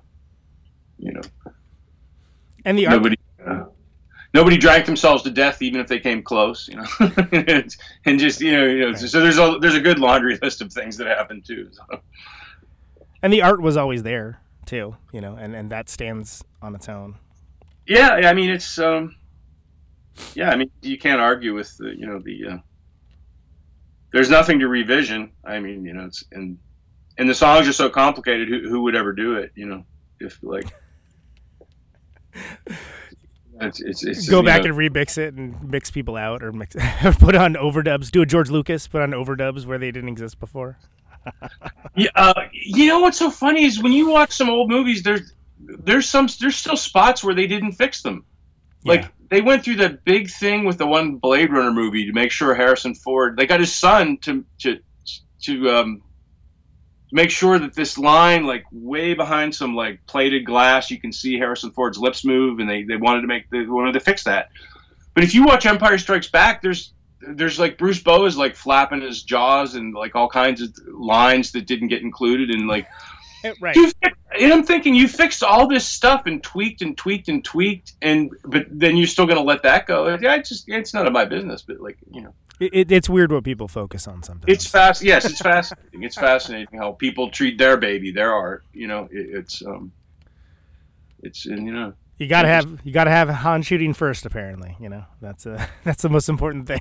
Well, I mean, some people criticize, like, oh, you should never buy bootlegs from eBay sellers or whatever, and I'm like, look, I don't have the capability of burning a Blu-ray disc myself, and so I don't have a problem with buying. I think that Team Negative One, they took original 35 millimeter prints of the Star Wars films, and they scrubbed them frame by frame and gave them 4K scans, and I think of the original films, if you want. There's no argument about what's the original film when you do it that way, and I think they look beautiful. I have one. Yeah, I agree. Okay, so you know what I'm talking about. Exactly. A little off the subject of Don Caballero, but yeah. I mean, yeah. No, it's we got talking about it. Hey, it's worth discussing. Something else worth discussing. I love that Bellini record. I think Bellini was a super interesting. I was a huge Zeta fan, so it made me very happy that you guys were playing together. I know that basically Don Cab didn't break up exactly. You guys went on hiatus, if I remember correctly, or is it? Am I remembering this wrong? Because this is 22 years ago at this point. So no, or was it more definitive? The original Touch and Go era Don Cab kind of concluded, and then there was a new. You came back with the Creative Borgia guys. Great band, by the way. I fucking love Creative Borgia. Well, thank you. Thank you. But in the interim, that's when you started up with Agostino. Yeah. And company, right? So can you tell me a little about how that came to pass? Yeah. No pride whatsoever how the falling out took place. Could I have handled things in a more mature manner? Possibly. Really nothing I can do about it now. There were just so many things didn't happen for us that led up to a burning fuse that kind of turned into an explosion, I guess. And a real simple one would be, there wasn't there wasn't even a vinyl edition of the album. And it's almost like there was we had such a lack of support. It's almost like I don't think we felt like we existed, and that was the attitude we were given. Like, oh, well, you're not a real band. You're just this thing, and so it made us feel like we weren't real. And so the consequence of like having a bad day turning into a bad week, turning into a bad tour, turning into well, screw you then, like, go stuff it. And you didn't feel like you were jeopardizing anything real by misbehaving in any way. I mean, not to make excuses, but that's how I felt anyhow, in any event. But they continued to be a band with my absence, and so that's fine. It just I wasn't interested anymore. But well, and that's Alexis Isaac's a great drummer, and he stepped up to the plate, and they had a good time with him. It's such a shame because that was definitely, again, I mean, I saw was that Princeton, New Jersey show, that all day thing. Shellac played too, Oxus played, but that was the first time I ever saw Zeta. And I saw Don Cab too. I'd seen you guys a bunch. That was a good show. That was a really great show. And the idea that I was like, oh crap, Damon's playing with those two. Holy moly, that's going to be amazing. And then I heard it, and it was predictably badass. Like I was like, that's the thing that I wanted that to be. That's fantastic. And I just, it was from a distance, it was confusing, without knowing the intricacies of what was happening inside. And it's just a shame. It's a shame because I think that it should have been, if the answer is that it wasn't being given the difference that it should have been and treated like a quote unquote real band. It should have been, because I think there's a lot of potential there, and it's I don't know. That's one man's opinion. I thought so. The record that I made with them is the best I could have done at the time, I think. And it stands as what it does. Have you talked to Agostino or Giovanna? I have not. Not because not because of any kind of bitter axe I can't bury or whatever. Or what's the I didn't mean it to sound like that. Not because I'm incapable of making up with someone because we had a falling out, once upon a time. It's just you don't want to cloud someone else's experience with I mean, I don't have. I mean, there's no regret that I have that requires me to maybe the bad is on me for not making amends, but I think we all did fine to part when we did, just because I think our work had concluded, I guess. What would additional Bellini records have been like with me instead of someone else? I don't know. It's never too late. You can always, it's been a long time, man. It's never too late, though. That's the thing. You can always reach out. Yeah. I mean, I don't even know what I would say at this point. Yeah, that's real. I mean, I mean, it wasn't even a heated argument. It was just, sometimes people are, I want to hear your side of the story. Well, there's not much of a side of the story. It was a unilateral failure just for us to succeed. And, things got heated in a negative moment. And I just said, well, okay. I couldn't cope with it anymore at the time. And I felt like a relief when I just felt like there was too much of a responsibility for me to. I don't know. We were very neglected from out of the gate, and maybe I couldn't cope with that.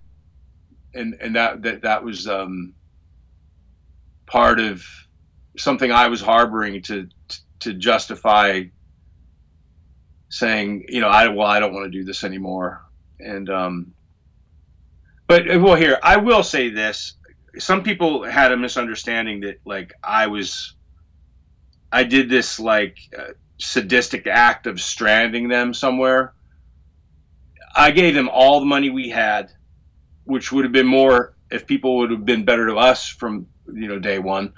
And they stranded me in Rome a half dozen times if you're going to say I stranded them in Athens, Georgia. So, that was misconstrued.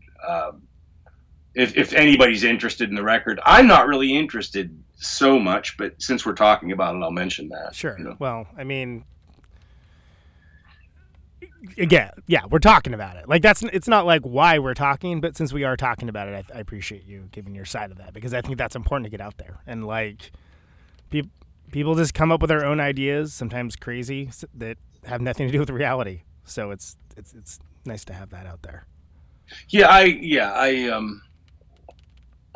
don't know how to create rebuttals for dramatizations that I don't remember necessarily. Sure. So, you go back. When you get the idea to start Don Caballero back up, do you start playing with the Creative Borgia guys first? I love Creative Borgia. Wild underrated band, by the way. I'm like the one guy. I agree. I agree. That didn't live in Pittsburgh. Yeah. No, those guys were very interested, and I was kind of, still young enough, that I had some impetus to really,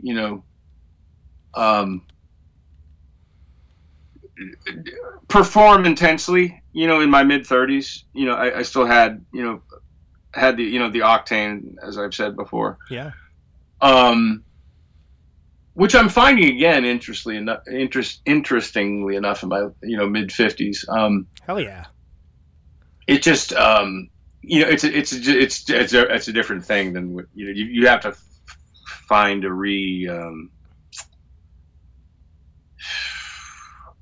you have to redefine the parameters, I guess.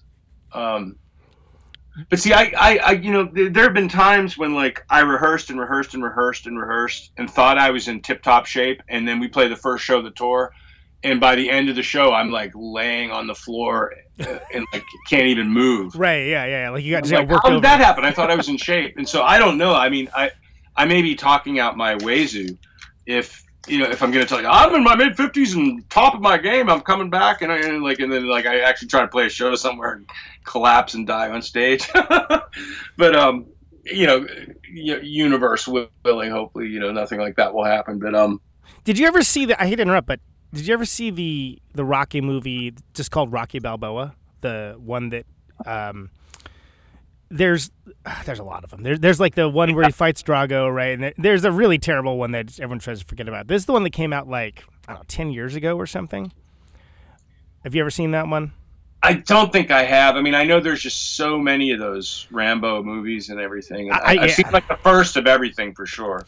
Rambo I don't care for, but Rocky I genuinely enjoy. There's, again, apologies for the deviation. That last one, it's very interesting because he kind of comes back as he's been retired for what, he's like running a restaurant or whatever, and this series of events happens for him to like do this exhibition match with the current reigning champion, and there's no reason why you should do this. Everyone is like, dude, you're gonna get killed, etc., etc.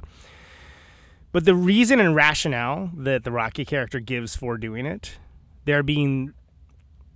he's doing it because there's like, he's still got something left down there that needs to get out, and the way he does it, which like he doesn't have the speed that he used to have, so he just gets himself in this like relentless like shape, just to be like a brick wall basically, to do it. And like I love everything about it, because to me it's like an analog to being an artist as age sort of takes you along your path that you go with age.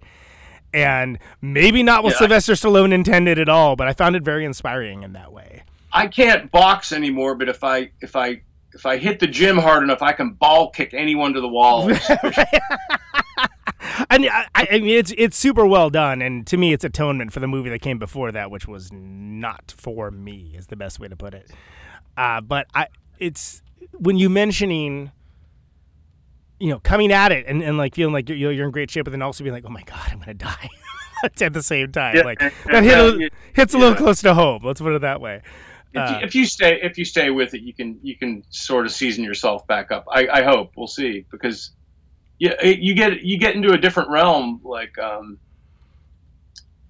once you're on a stage, performing, then it's a different realm than the rehearsal space. And another one is if you've ever played like outdoors, and I mean like outdoors, like gasoline power generator out in the desert.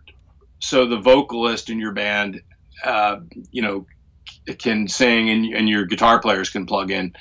But your drum kit, you're just sitting there on the sand, and there's no microphones. There's no mics. No mics. Yeah. you see how good a shape you're in then if you want to hear your drums at all while you're playing rock music in a band. I need to hit these like 50 times harder now just to be heard. Cool. Yeah. So there's all kinds of different dimensions to But I don't want to short sell these records in that era, because I mean I think Jason is all the Creator guys, but like I think Jason is like such a cool and interesting guitar player and great dude. I agree. Was it just something where you just started playing and then to see what would happen? Was there more intent behind it? I was a total fan of Creta Borgia before anyone in Creta Borgia was ever on Cab. I even played bass on a Creta Borgia tour when they needed someone to fill in for someone, and I was happy to learn those songs and get in a van with those guys, and just for the experience of playing their music. I mean, there was nothing else in it for me other than that. Yeah. Still a great experience. So I was definitely a fan of their band. And so when it came time to go, well, geez, I need to do something with my life, and I'm a musician. So what's it going to be? These guys are available. The pieces all just fell into place very naturally. And we got about a 7-year stint and 2 albums out of that whole decision to make that an endeavor. And nobody, I mean, not nobody, but I mean, nobody, how do I say this? Some people might short sell the Relapse era Don Cab, but I find they're usually pretty cynical, pretty jaded hipsters that probably wouldn't have had much exciting to say about a 6th Don Cab record with me, Ian and Eric, or a 7th record with me. So it's like a no-win scenario. Like, I've gotten immense positive feedback from fans all over the world about the records Gene and Jason and Ellsworth play on too,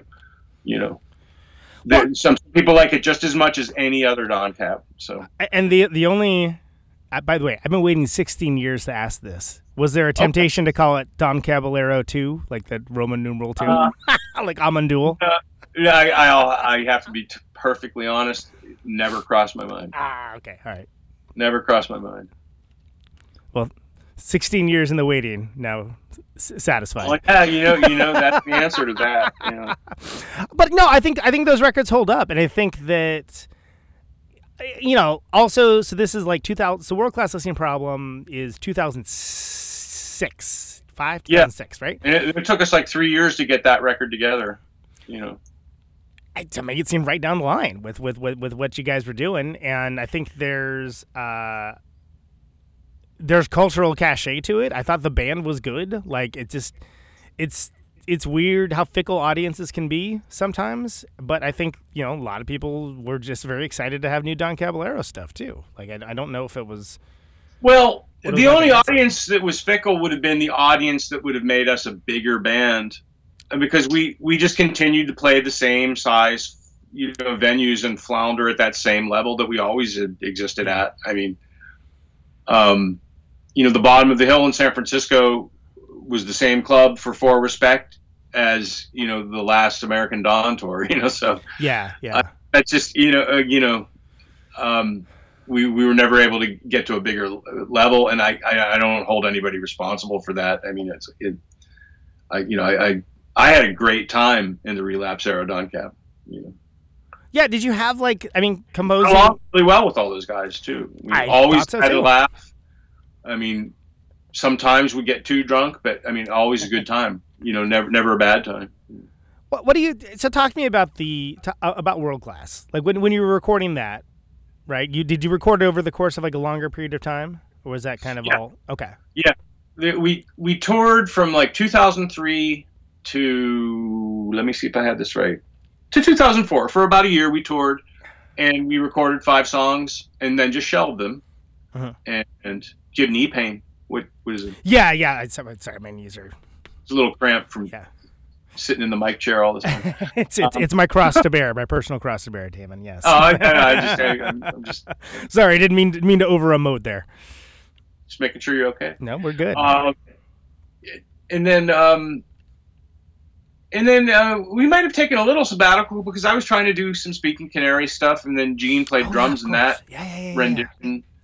And then we got back to writing some more Don Cab stuff, and then we finally recorded enough for a whole album by Christmas time of 2005, and then I think Rennie and Gordon Conrad introduced themselves to me at a Speaking Canary show, said they would be very interested, and I was pleased to hear that, excited to hear that, and we just kept it in mind. And then when we had enough for a whole album, we gave it to them to listen to, and they decided they'd sign us, and so that's when we became a Relapse recording. We became Relapse recording artists in early in 2006. Who are known for? I mean, they're known as a quote unquote heavy label, but there's a lot of very interesting, kind of unique bands that do their own thing on that label as well. That Oh yeah, totally. I mean, Zombie were another Pittsburgh band. Oh yeah. That's probably if there's going to be a new Don Cab iteration, it could probably resemble Zombie more than past Don Cab efforts, just because I don't know. I can imagine maybe playing with 1 to 2 musicians. I can't imagine ever having a 4-piece band again. I don't know why. A whole band. Is it just too many schedules, too many personalities, too many? Yeah, just too many. You'll be lucky if you can find one other person that has enough time to play music with you. And so maybe a duo is the way to go then. And that's a Zombie or a duo. That's why. Yeah. No, I'm very familiar.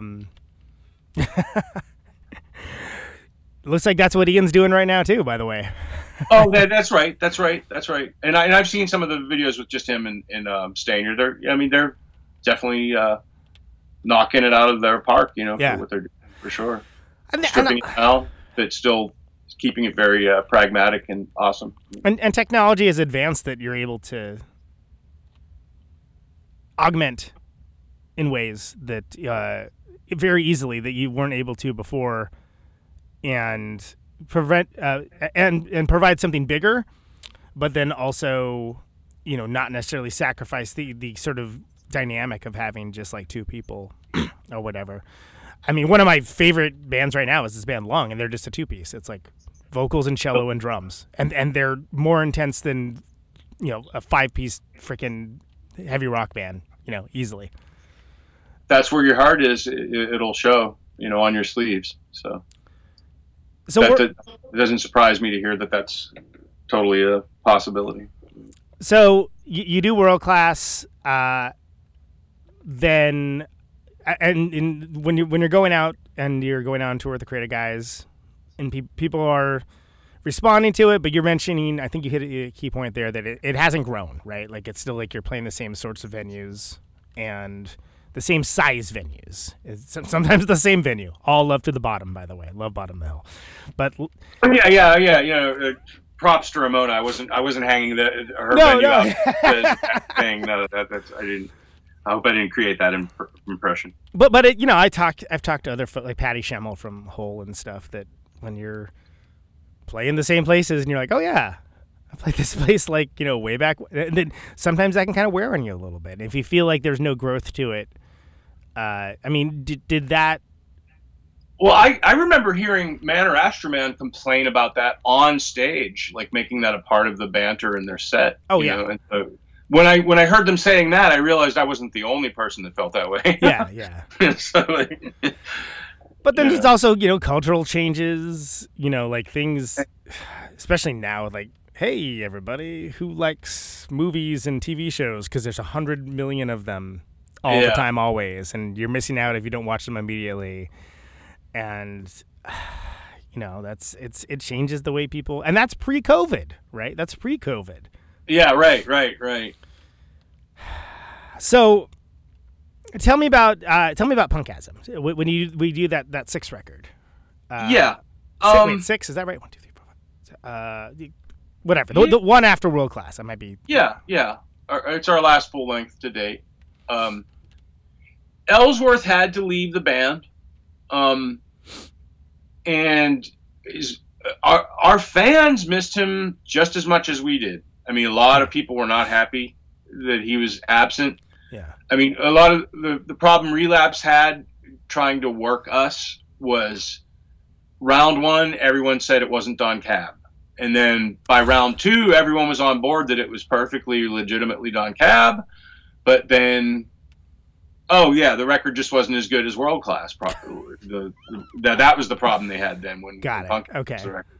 And some of the criticism from fans was that, it's just not the same without Ellsworth. And they were probably right. It wasn't the same. We felt his absence. I'm sure they did too. But I'll tell you what, at the time, he right-sized us just perfectly, because I don't think we would have been able to afford to, put the gas in the tank and keep the pillows fluffed, at the Motel 6 and everything else, had we still been a four-piece band with a tour manager. It was the absence of a tour manager and a member that enabled us to be able to right-size into another period of existence and another record, Fewer mouths to feed. Again, the sad reality of that, yeah. I mean, there might not have been that last Don Cab record if we would have tried to do a little spring tour, and then with the way things had been, and just.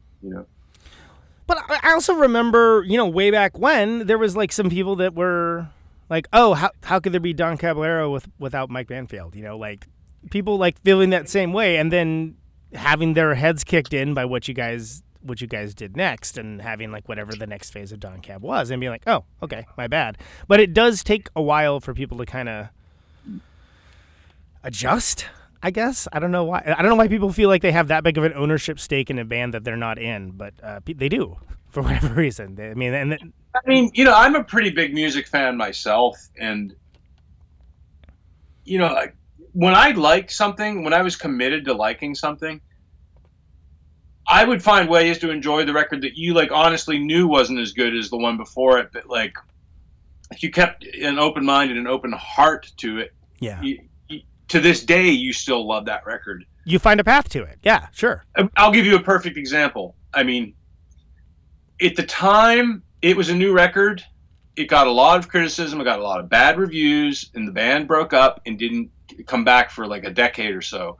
And I'm talking about Gang of Four Hard that came out in 1983. That's right. And nobody remembers that now. But yeah. But I remember by the early 90s, even I was ashamed of my own love for that record, to the point that I would go around saying things like, "Oh yeah, their last record was so bad that other like underground, art rock bands could rip off Andy Gill, and no one would say anything because their last record was so bad." And it's like, that was my immature reaction to not being able to just admit how much I loved Gang of Four Hard as well as the records before it. Yeah. And there's nothing, once again, that's water under the bridge. There's nothing I can do about it now other than say, I think Gang of Four Hard is a great record, even though they were missing, their original bass player, their original drummer, and replaced him with a drum machine. I still love that record. Yeah. So is that stubborn commitment to loving something, or is that just like, open heart, open mind, because to this day, I still think it's a great record, Yeah, I had the same experience. I definitely summarily dismissed it early on, and then I went back. I was like, you know what? Like, I don't agree with like some of these production choices for sure, but like this doesn't suck like I thought it did. Like, this is, and same thing. Songs of the Free. Like, I mean, I was like, God, two of these songs are like two of the best Gang of Four songs ever. It's just that there's some production choices that did not align with my mid-20s sensibilities. Right. Yeah. So. No, but I think that's a very mature and actually quite insightful way of looking at it, because I think that you're onto something with that. And then when somebody has such a deep love and affinity for something, I think maybe that's why people can have these outsized reactions of feeling betrayed or something. Like, how dare you? First of all, how dare you? Secondly, like just that, like, it's a band, like they're doing their thing, man. Like, come on. And I think I've also in my adulthood come to the conclusion, that's not for me, but that's okay. Rather than like being immediately, no. Yeah. But I mean, apologizing for it when it's truly very not good. Yeah, and that's, look, there's nothing wrong with that. But I mean, that Punkasm record, I think is that the only one that has like vocals on it? I think so, right? Oh, well, okay, yeah. When people ask that question at the time, I said, it's like, we'd like to avoid it as a talking point, but if you must discuss it, okay, let's discuss it. Oh, wow. Okay. Sorry. Making sure we left no stone unturned to the possibility of experiencing some airplay success. And we didn't feel it was going to help or hurt us greatly in any way. So how could it hurt to have a few songs that no one can say, oh, well, we can't play this on the radio, it's got no vocals. And so we corrected a few, potentials, snafus on what could, not be a stumbling block towards us getting some airplay or God forbid, like an actual song in a video game or something that could generate some respectable revenue. Help out immensely. Which is the only way you can make money now, pretty much. Yeah. So yeah, I mean that's all. That's the short answer. Is that were we humming for our hearts so direly that it just poured out of just came out of it flowed out of our pores? I don't think so. I thought it was cool. I thought it was new. I mean, the song I sing on, I was just having like an El Perro Del Mar kind of goof, because I was just really into her first album at the time, and I thought it was fantastic. And then I don't know, you'd have to ask Gene what he was thinking, talking about playing a dusty old record or something. And then Juver had Juver played that saxophone thing. Oh yeah. It was awesome. We actually got to play one show where every song from the record got played, and then you could even say that got played because we put it through the PA when we walked on stage. That's awesome. Jason's a great singer too. Like he's a great frontman. Oh yeah, singer. totally. Like he's again. Like yeah, I mean, I was a fan. I was a Credo Borgia fan before any of those guys were in any band I ever started. I mean, I just they had a run of bad luck too, probably comparable to Bellini, just with just not getting the support they need. I mean, the music artist can only accomplish so much by themselves. You can't be your own publicist and your own booking agent and your own recording engineer. And I mean, you can do a few of the things, as I'm going down this list, but right, you can't do all of them all yourself. You can't. I mean, unless you can. I mean, who does it all themselves? The X, maybe? Did Fugazi do it all themselves? I guess they did. But, I mean, not everybody's those bands, though, Not everybody can be Fugazi or the X, So and it takes a lot out of you to do it, too. I mean, it's sure. And it takes away time you can't spend on the music and, away from people close to you, I mean, it's... Yeah, it's that's real. And that's... When people mythologize DIY... I think that's often left out of the conversation. Yeah, I'm just pointing it out. I'm not making it into a, Don't want to make a mountain out of a molehill.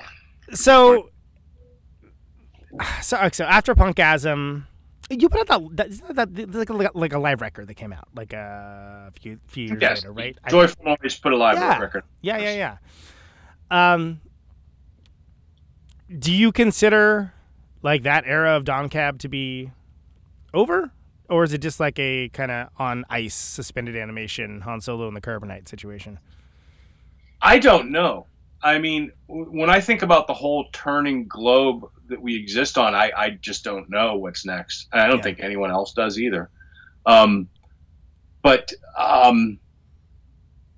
feeling like, I mean, like I said, I have been playing again in the last 2 years. I am in shape, better than I have been in a while, and I'm dabbling in structural content that could become composition. I've had a few new breakthroughs in my style.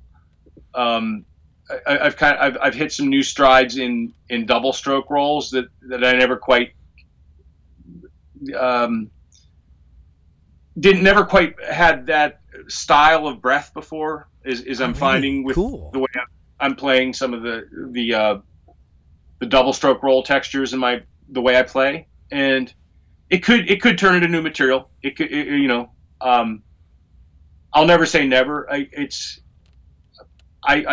couldn't. But like as far as crystal balls, I don't have one. I can't. I have no future detector. Well, you did that cool. It's like a YouTube thing, right? Where you're like playing along with the other stuff, which was so rad. Like it was so rad to see. Cool. Especially for. Look, I saw it and it was awesome, but like I was very busy being in the moment because all those shows were before everyone was filming every goddamn thing. And there's a bunch of kids, or not kids. I'm being reductive. There's folks younger than me that never got to see that. New gen music fans. Yeah, right. Yeah. And then I like that sort of parlayed into getting all those master tapes digitized. Yeah. Too. Like that. I was like, hell yeah, that's awesome. Yes, it is. I mean, I'm glad we were able to do that. And I was when the idea of doing playthrough videos was suggested to me initially, I was like, really? Well, okay. What's the main impetus? Is it to look at some like older guy and kind of point and giggle and say like, look at him still try to go, and the answer was, yeah, that's kind of it. And I'm like, oh, okay, fine. We'll try it. I got close enough. But, no, I mean, I've gotten lots of positive feedback that people are glad that we have a whole new round that I just completed that should be pretty good. That's awesome. I love to hear that. That's great. I'm slowly tweaking things around here where I can get things to sound better than they ever have before from here. maybe a tone set by the lockdown, perhaps, but yeah. It all came together how it came together. That's fine. So I mean, there may be new Don Cab material in the works. There may be. Love it. That's awesome. I am playing again. I can say that and be completely straight and pure about that truth. Where it's going to go, I can't forecast right now. I hope it would develop into something worthwhile. I feel like I still have a round in me. It's tough on my ears. Yeah. I mean, I'm 54 years old now, and I do have the not the beginnings of tinnitus, but I think tinnitus has a few anchors on a few, coxilia in my eardrum or something. I mean, tinnitus has a little bit of a foothold on one of my ears. I'll just say that. Sure. And that's very real, that's. Yeah. I'm willing to navigate through it and see where it, if it becomes unbearable, then, You can always do the Roger Miller from Mission to Burma. Just have those That's what I have to do because those are the things that cut out the noise the best. The runway muffs. Yeah, exactly. The airplane. You know the exact reference I was going for. Yeah, it's like those things. Yeah. I mean, look, it may not look cool, but if it saves your hearing, I mean, I'm way beyond being able to look cool. That's not gonna happen. Right. It's probably not top of the agenda list at this point, I would imagine. Yeah. Get my best Phil Collins bald spot out there. See what I can make happen behind the kit. Well, hey, he's had a bit of a resurgence lately, so why not? Yeah, no, that's. I am amazed at some of the musicians that do keep going. It's I've got no excuse, I guess. I mean, I do have my health, and it's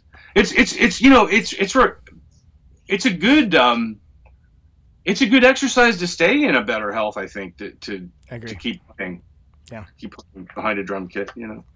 Well, I do hope that when you do have something, whatever that transpires and however it transpires, that you'll come back and talk with me about it because I would love that. Oh, yeah, absolutely. And Damon, this has been fantastic, and I thank you so much for your time for this because I enjoyed it, my man. This is I've been wanting to do this for a very long time, and I know it was a long road for putting it together. And man, it's just been lovely. So thank you so much. You came highly recommended. So thank you for having me very much. Last thing, and you can choose to interpret this however you like.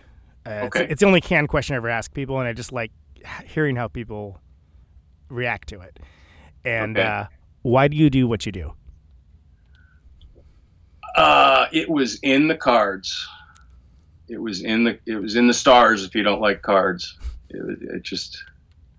I'm fairly convinced of that. If that's a sufficient answer.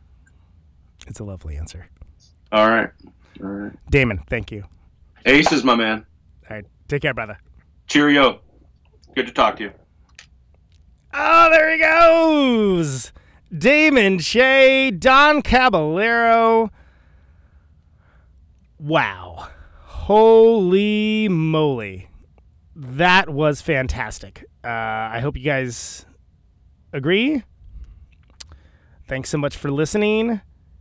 Let's hear the song.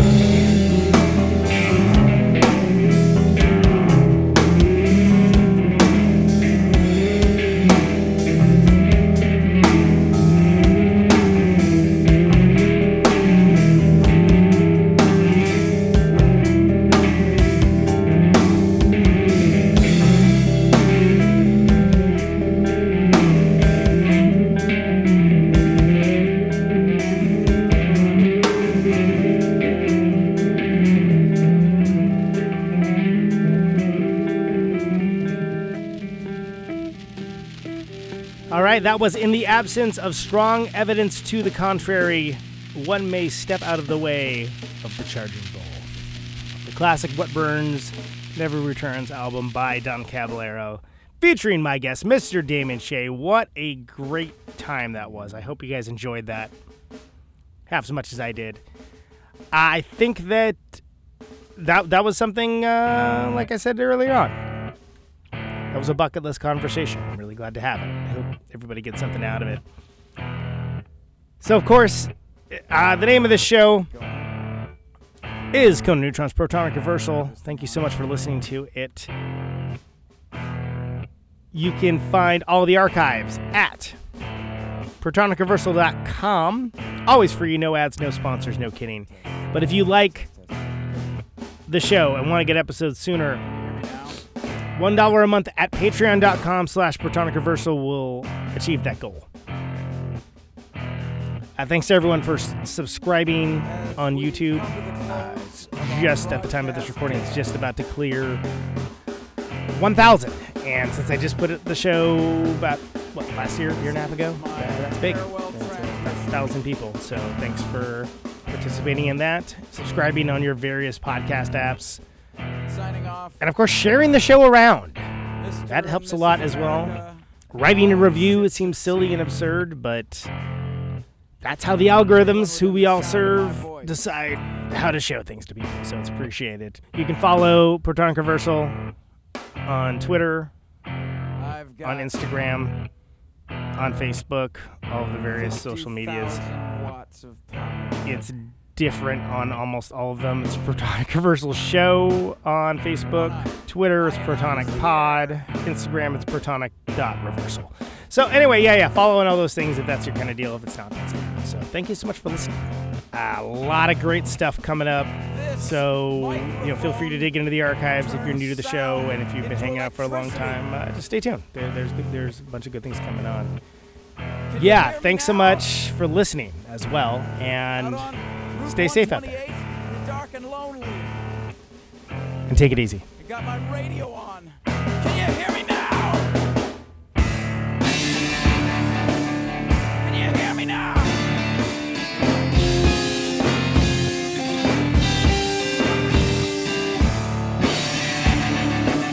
Can you hear me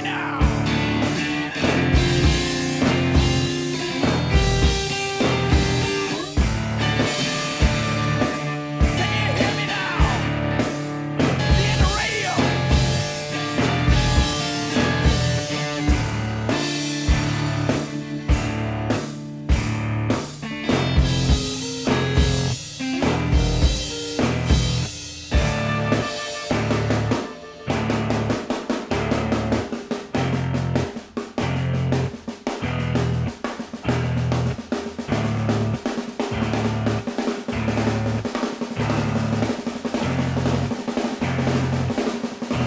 And that snare drum and that drum roll means we've got a winner.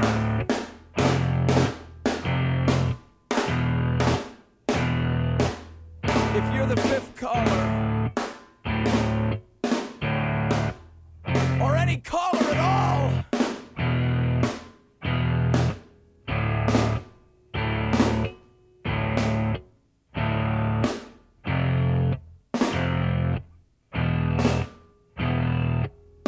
welcome to my top 10.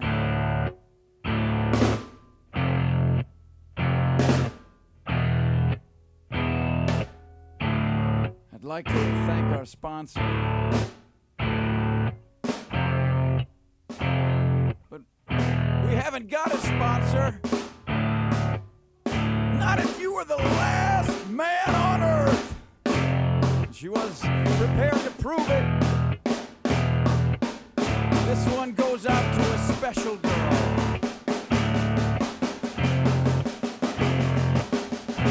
But there is no special girl.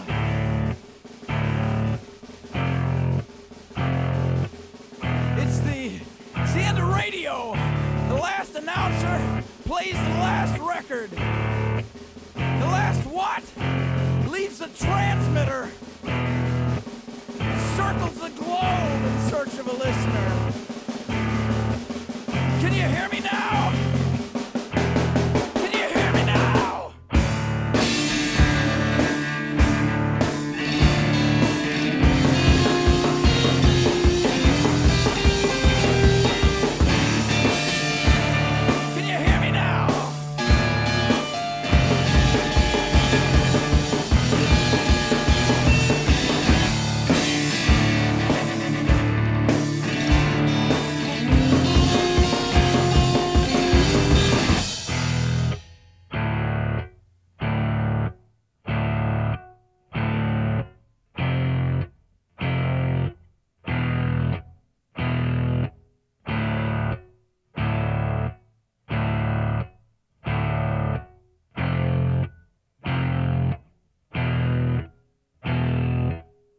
Is it really broadcasting if there's no one there to receive? It's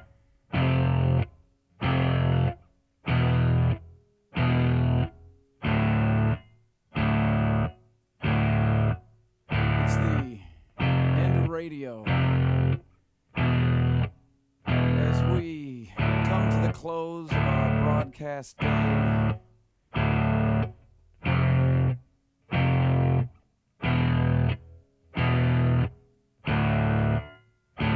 got my radio on.